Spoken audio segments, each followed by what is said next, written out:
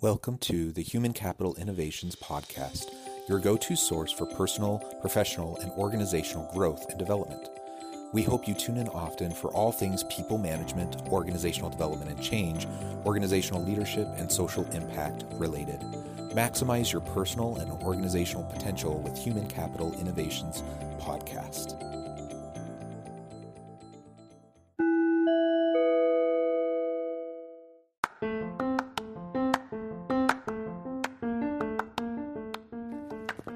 Welcome to the Human Capital Innovations Podcast.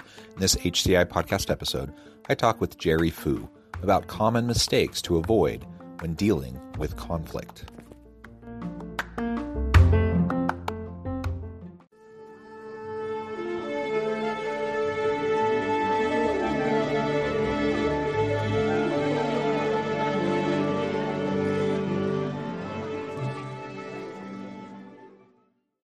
Jerry Fu, welcome to the Human Capital Innovations Podcast. Hey, Jonathan. Thanks for having me. Yeah, thank you. You're joining us from Houston, Texas. I'm here south of Salt Lake City in Utah. It's a great opportunity to meet with you today and have a good conversation around common mistakes that we need to try to avoid as leaders when we're dealing with conflict in our teams, in our organizations. Conflict is inevitable, whether you're talking about a marriage, a partnership, a friendship, or in the workplace. Conflict is inevitable. It does happen. It will happen. The question isn't, whether it'll happen, it's what to do when it happens. And I think that's a big part of what leaders have to do.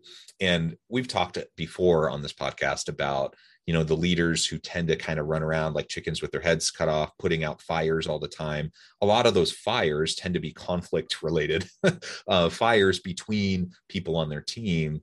And so we're going to try to talk about proactive approaches that we can take, to deal with healthy disagreement and when natural conflicts arise, but then also what to do when more challenging situations emerge and how to diffuse them and, come out with a more productive dynamic relationship within your team.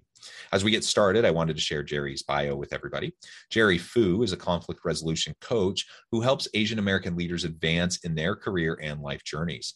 Having taken on several pharmacy leadership roles, Jerry started coaching in 2017 to help other Asian American professionals deal with the conflict they encounter at work with their culture and within themselves. Prior to starting his coaching business, Jerry served as a pharmacist and began facilitating leadership workshops in 2012. Today, Jerry offers a range of coaching services, which includes individual coaching, group workshops, and keynote presentations. And I really could go on and on. You do so many really great things. Anything else you would like to share with listeners by way of your background before we launch on into the conversation?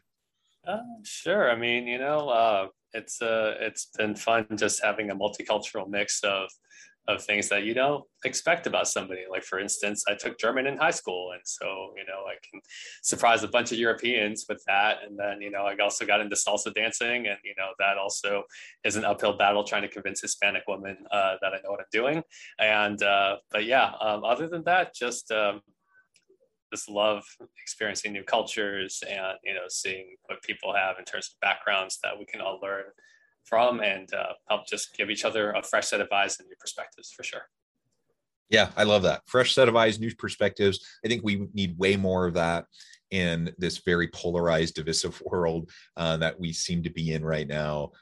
So I love all of that. That's wonderful. And maybe to start off, if you could provide a little bit more context in terms of why you chose this path. I mean, you're doing pharmacy work in various pharmacy leadership roles. What caused you to make the shift out of leading in that kind of a sphere versus, what you're doing now with the coaching and the training and the keynote speaking? Yeah, great question, Jonathan. So yeah, it's funny when people from the outside say, "Yeah, how did you get from A to B?" And in my mind, it makes sense, right? Because I was the one who lived it. But for someone else on the outside, basically, the simple answer is that leadership saved my career. I was in chain pharmacy for the first 5 years, and after that, I realized that was no longer a satisfactory career path. I tried to get into teaching through a pharmacy consulting company, which I moved to Houston for. 11 months later, got fired. I had to realize that I was not that serious about becoming a credible instructor. That's when the roller coaster got really weird. I ended up working for a company where 4 of my paychecks bounced, filling for crooked doctors. That was a tough 9 months. My friends got me out of that job into another one that could only pay me no more than 8 hours a week. And so, I'm moving to Austin temporarily to get more hours with them with no idea what my life is going to look like. And so that was the summer I was tapped to help with leadership development workshops, and teaching leadership kind of flipped something on in my mind to say, well, before I said I could never be good at this. I don't want to look like I'm incompetent, so I'm just going to avoid it altogether. But now I realize the necessity of acquiring leadership skills and experience. And so when the opportunity to take on a full-time management position had opened up back in Houston, I took it, knowing that I couldn't stay safe. And it was more try, struggle, fail. And what I tell people is that, I have more job opportunities because I have leadership experience on my resume now. But most pharmacy jobs that offer a high quality of life don't last very long. So it's like I have more icebergs to hop to, but they're still icebergs, and so they're melting after a year or two. And so 4 years ago, when my previous employer went under, I said, well, I'm tired of chasing scripts and fighting insurance companies that dictate my worth and all those other things. And so I said, but I love teaching leadership workshops since I've been doing since I started 9 years ago. And I said, what if I had a career? What would a career in this look like? And so started my LLC finally. It took a pandemic finally to say, I can't put this off any longer. Right. And that was basically the space that said, okay, so I want to get into coaching. Started with leadership, got my credential. Then I realized for the time being, I need to niche down because there's plenty of leadership coaches out there. Why pick me? And so as some people like to say, sometimes you don't so much choose your specialty as it chooses you. And, with conflict, I've had plenty of situations where I just couldn't run from them.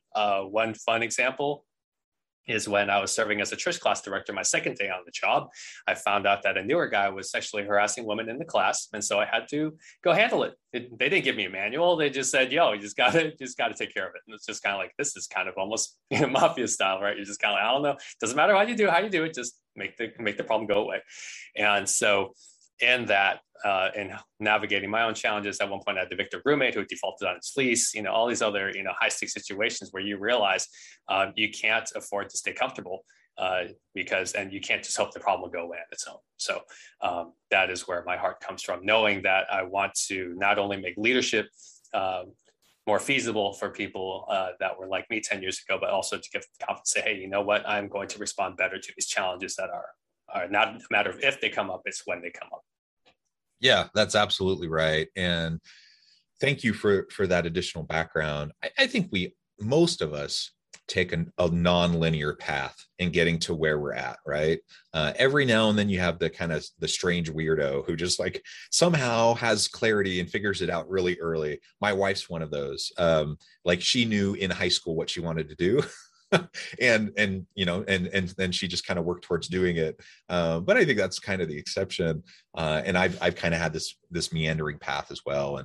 And I think most people tend to have some sort of a nonlinear meandering kind of experience as they're just trying to learn more about themselves. They're trying to figure out what's going to work for them, for their families, for their careers, all of that. So I applaud you for, taking those difficult steps. It's uncomfortable when you're getting into new spheres, right? And to try to figure out what you want to do. So that's excellent. And of course, everything about the coaching, the leadership, all of that kind of stuff is stuff I feel passionate about. So I totally get why, you eventually get to that point where you're like, this is what I want to do. That's wonderful. So how did you decide to really focus on conflict resolution for Asian American leaders? Clearly, you have some of your own multicultural background. So perhaps that's part of it, but I suspect there's more to the story there. Yeah, no, it's a great question. So part of it is just knowing that the Asian culture as a whole tends to be avoidant, or they don't like to deal with conflict, when things come up. And it really colored a lot of the way I perceive people's slights or other things whenever, people seem to be pleasant, on the surface, and then find out, later, like they ghost me or, something. I never enjoyed it when, it seems like people, like if I go over to someone's house and I stay over the night and then they're like, hey, thanks for coming, hope we can do it again. And somehow I did something accidentally that kind of set him off. That said, I can't believe he didn't like throw away the trash the way we like to throw away trash or something like that, right? You don't find it until after the fact that where they just basically, disengaged and disconnected you and pretty much cut you off. And the reason I thought that was that, I mean, my parents did it all the time. Like I had a friend who like in college visited me, like as he was going through for one summer break. He was Korean, but he grew up in the US, so didn't necessarily have a lot of the awareness for, how Asians expect guests to carry themselves. And, the unspoken expectation is that, you leave the house as if no one had stayed in the guest room. Like you fold the bed exactly the way it came, you clean up the bathroom, it is clean, it's spotless. And so, he stayed a couple of days and, my mom was a gracious host. And, after he left, my mom was just like, can you believe this guy? Like he didn't even clean up the hair in the shower. He didn't And because he, for other standards, like that's just part of the territory. Just like the guests, sometimes they leave a little mess, and it's just part of the hospitality that you're willing to take on, right? But after seeing what my mom's reaction, I just thought, is this how I have to deal with conflict, where you just kind of let your people save face because they don't know any better? If someone refused to take off their shoes in my house, right? Or just didn't realize that they had to, do I bring something up? Or do I just let them walk around my house with dirty shoes and then clean up and then just feel resentful about it until I try to get over it, whenever that happens, right? So knowing that this is what I dealt with for the longest time, and realizing very quickly that in leadership, that's not an approach that works, neither for you nor the people paying your checks. You realize something has to change. Maybe there's a better way than just the status quo that my parents insist that I need to settle for. Yeah, avoidance just doesn't seem to work, does it? Lots of people take that approach, whether it's kind of the Asian savings face kind of an approach, or passive aggressive approaches that we see in the West. Those things tend to not play out well over time, and it does produce misunderstandings, resentments, those types of things that when they're allowed to fester, a small thing becomes a big thing, and it's just not necessary. I see that with my wife. I've been married for 19 years and we know each other very well. There's so many similarities. We're compatible in so many ways. And then there's other just weird little quirks that we both have, right? And we learn those things over time. And I either have to be willing to express things. If it's going to bother me, I either need to let it go, or I need to express it to my wife. And if I don't, it's just going to fester and it's going to cause problems unnecessarily. So that happens, of course, at home. That happens in different contexts. It certainly happens in the workplace. So we need to make sure that as leaders, we're proactively trying to understand when those misunderstandings happen, try to keep our finger on the pulse of our team so that we can step in when necessary to help manage and deal with the types of challenges that our team members might be facing.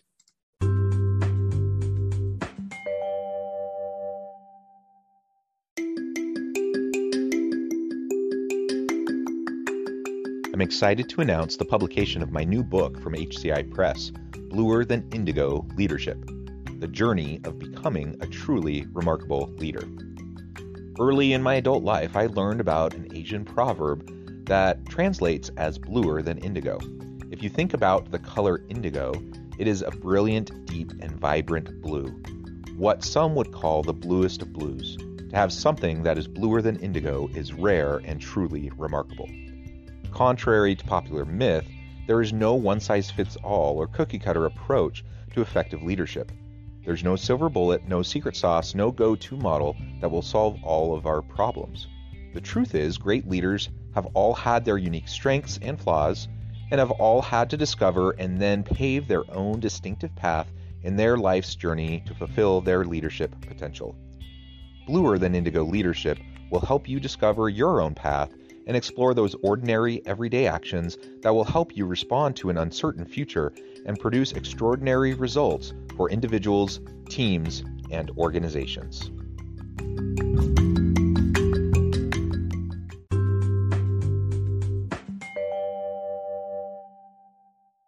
Well, so let's talk a little bit more about some of the specific mistakes, those common mistakes that we should try to avoid when we're dealing with conflict in our teams. Yeah. I'm happy to share all the mistakes I've made and all the ones I'm trying to avoid now. In line with the first one, which we talked about earlier, which is avoidance. The secondary, like 1A of that is like overcompensating, right? So let's say a technician, mistypes a prescription. And so I say, okay, well, they're probably busy with other stuff. I don't want to antagonize them. Let me just go ahead and fix it, right? And then it happens again.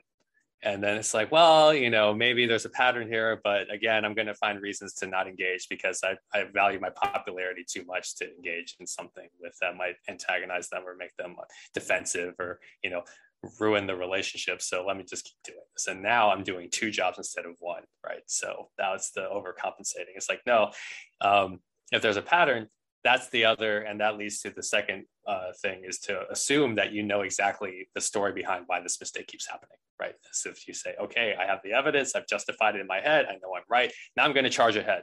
I need to go ahead and, validate my story and change it and fix it, and then things will be fine. Doesn't work that way, right? Just because you had enough courage to engage, if you don't have a kind of a battle plan, to use one term, to have an idea of how you're going to engage. Failing to plan is planning to fail, right? Now you're just, making everybody mad because you just charged ahead, and then all of a sudden you're on shaky footing and you didn't script out your key phrases, right?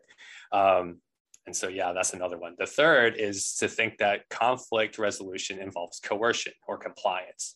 Sometimes it is. Like, there are certain things that you just can't negotiate, and those are, hopefully more exceptions than rules. But the third mistake is that, somehow I have to convince this person that I'm right, that they have to understand why I'm right, and just, just agree not to tick me off, like, going forward with certain things. And I can assure you that might get the yes you're looking for initially, but the heart doesn't change at all, right? Like, at one point I had to file an incident report for a pharmacist who had dispensed the wrong medication to the wrong person.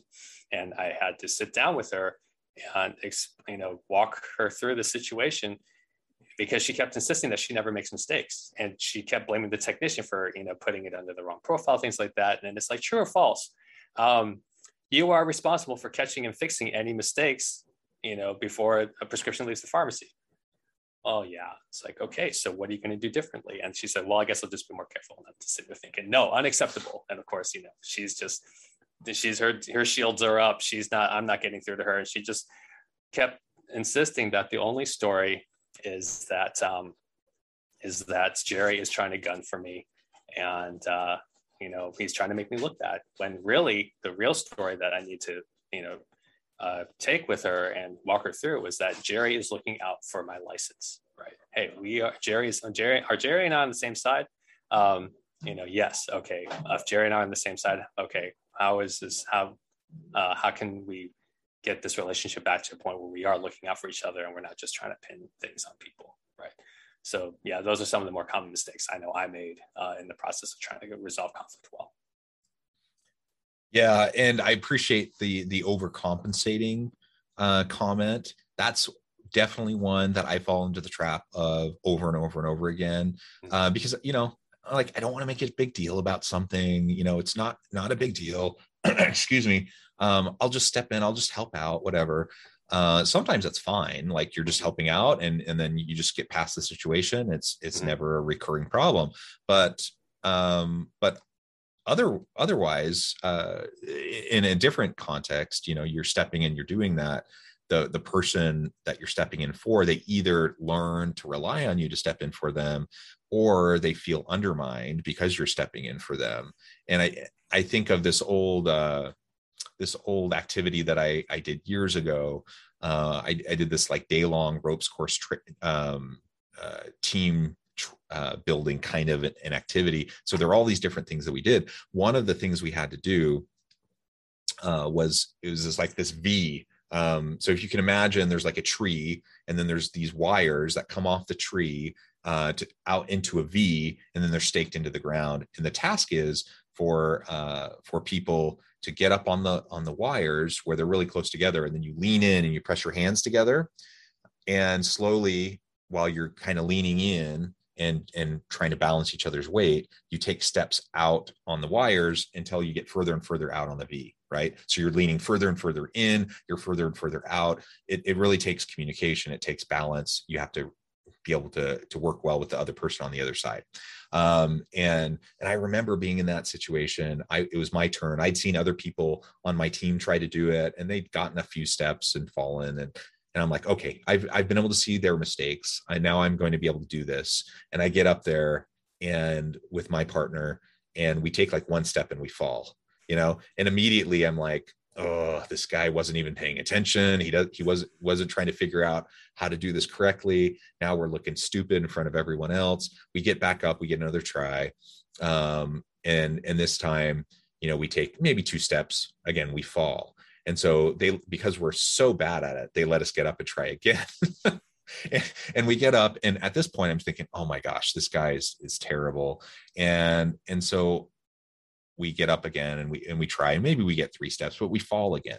And the activity's over. We do the debrief, and the facilitator asks, he's like, so what happened, with John and his partner? Like, why did they keep falling? And in my mind, I'm thinking, well, of course, this guy wasn't paying attention. He wasn't figuring, he didn't understand what he needed to do in terms of us balancing each other's weight. And so we just kept on falling. That's what I'm thinking in my mind, even though I have a smile on my face and I'm not actually saying any of this. And the facilitator says, after a few people make comments, he says, well, really, it was John's fault. I'm like, what are you talking about? Why was it my fault? How was it my fault? And he basically came back to this overcompensation. He's like, John was so anxious to move out. He was leaning in too much. He was trying to overcompensate for this, his partner's lack of leaning. And that just made them so imbalanced. They kept on falling very quickly. They would have been better off spending a little bit more time trying to calibrate and figure out the balance. And even if the other partner wasn't going to lean in as much, maybe John didn't lean in as much and they just reached their hands out further or whatever. So we were kind of going through that. And that was the first time anyone had ever kind of expressed that notion to me. I'd never thought about it, but it changed my perspective on how I'd been with teams for years in my life leading up to that point. And I realized over time, it really bothered me. So it sat with me for several days, even a week. And I just kept on reflecting on it. And I started to really realize that, yeah, I've been doing this for years. Every time I'm in a team setting, I tend to be that one who inadvertently steamrolls over people. I overcompensate, and inevitably I have the narratives in my mind of, oh, I got these lazy team members. They're free riders. They're expecting me to do all the work. And while I'm sure there was probably some of that in some of the teams that I was in, there's also people retreating because I'm steamrolling them, people feeling undermined or condescended to because of my approach. And that was a transformational experience for me. It was just a simple little activity that only took a matter of a number of minutes. And it really shifted the way I understand myself. So that overcompensation, the avoidance, of course, is horrible. It causes all sorts of problems. The overcompensation isn't much better. It causes lots of problems too. So anyways, I just wanted to share that little bit of an example. Absolutely, man. That's exactly it, right? And it's fun to be the hero. We like being the hero, right? We watch heroes on TV and movies all the time. It's like, oh, I got to be the hero. I mean, that was my mentality for the longest time. I was just like, I'm tired of people settling for a crappy status quo. I'm going to go out there and, throw away all the litter and do all those other things. And then all of a sudden people say, wow, Jerry really likes to contribute. Maybe contribute over here and here and here and here and here. And then everyone else is just still on the sideline because the people who know how to give continue to find ways to give, even if they are running on low fuel. And then the people who are used to watching them give don't have to do anything differently. That was one of the things in leadership where we talk about letting people fail at an acceptable rate. It's like you want them to struggle and fail, but not to the point where they like bankrupt the company, right? That's when the goalie needs to come in to be sure. But calibrating that as you've experienced, right? It takes time, right? Okay, this is something, $30 mistake I can let them make. $500 mistake, okay, let me step in and make sure this doesn't happen again, right? So, yeah. Yeah, excellent example. This has been just so interesting. I'm wondering, as we're getting close to the end of our time together, if there's any there's so much that you've learned just through your experience, but I imagine there's been mentors that you've had. Perhaps there's been TED Talks or books or other resources that you've consumed that have really helped to shape your philosophy and your understanding of the world. Is there anything like that you'd like to share with listeners? Oh, happy to. Yeah, I am. It's like the Newton quote, right? If I can see farther than anyone else, it's because I've stood on the shoulders of giants, right? I mean, there's to not give credit to the resources and people that have poured into me so I can become a more effective leader. It would be hypocritical, really. 2 books I can recommend that kind of helped me, customize my own recipe for conflict resolution. One is called Difficult Conversations. I was like, I'm not good at this. Let me see what books are out there, right? Just type that in Amazon. They clearly knew exactly what title to pick so that I zero in and buy it. So ta-da. They provide a good framework in terms of arbitration, whether it's arbitration or just, familial conflict. They provide like a simple framework to do that. Another book that a pharmacist leader friend recommended to me is called The 4 Conversations, which is by Jeff and Lori Ford. They are a management consulting couple. And one of the 4 conversations were to specifically deal with conflict is the closure conversation. And they talk about how to apologize well, acknowledge that there's a problem. This is how we restore, repair, and recommit, when expectations are broken. And they have some tips like don't let people off the hook, because that means, they'll lose respect for if you don't follow through with consequences that, you need to enforce. And so those 2 books kind of colored my own, approach to things. Another book, Switch and Decisive, actually, both of them by the Heath brothers. They talk about scripting critical moves. That's what I kind of talk about in my own framework, is that you have to write out the key phrases and other things you want to be sure to address, because if you do not think about what you want to address, you're probably going to forget in the moment. So, do some planning beforehand and do that. So those are the main books I'd say that kind of helped shape my framework, and the friends who shared this with me. And yeah, feel free, if you want a cheap, easy solution, just go read those books and, see, you can try it out yourself. Otherwise, if you want a little more personal attention, by all means, hire a coach. Even if it's not me, just go out and invest a little more of your time and money to really close the gap on time and production loss that you're having because you're not addressing conflict appropriately and promptly. Yeah, it's definitely worth it. And I appreciate you sharing those thoughts and those resources. Super helpful. There's so many resources that I've found to be incredibly helpful over the years as well. And so as we just share those with each other, some things are going to resonate more with, different people, and that's great. But there's just so many great resources out there to help us to be more effective.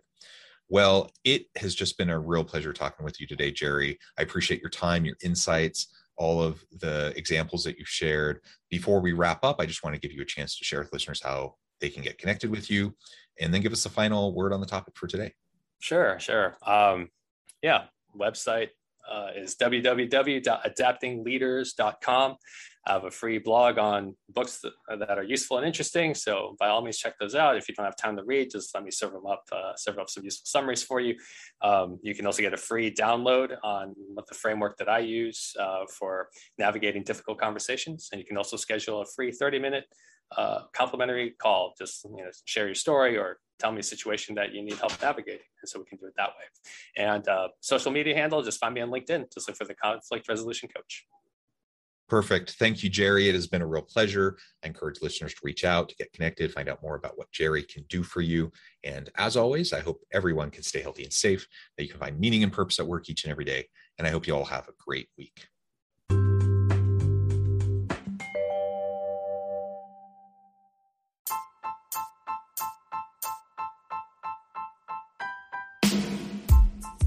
The alchemy of truly remarkable leadership.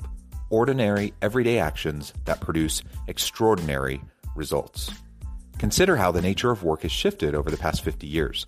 With increased globalization, rapid technological advancement, and the shift in economic composition, the average job of today looks very different than the average job of 50 years ago. What will the jobs and organizations of tomorrow look like? Moreover, what does this all mean for organizational leaders? What are the core competencies and capabilities of organizations and their leadership that are prepared for continued disruption and geopolitical and socioeconomic shifts? Regardless of what the future holds, increasingly, leaders need to be socially minded, data-driven, decisive, champions of talent, and disruptors of the traditional notions of leadership, teams, organizations, and work. The alchemy of truly remarkable leadership will help you to explore your own leadership competencies and capabilities and consider ways to apply and implement them into your workplace and personal life.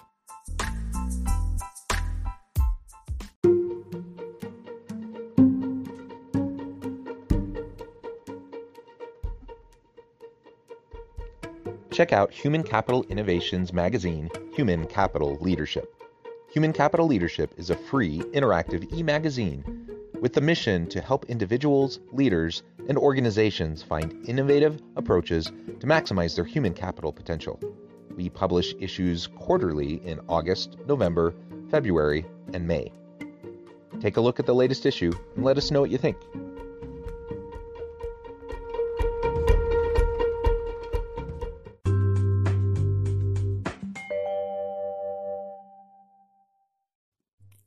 Thanks again for joining us for this episode of the Human Capital Innovations Podcast. I hope you stay healthy and safe and that you have a great week.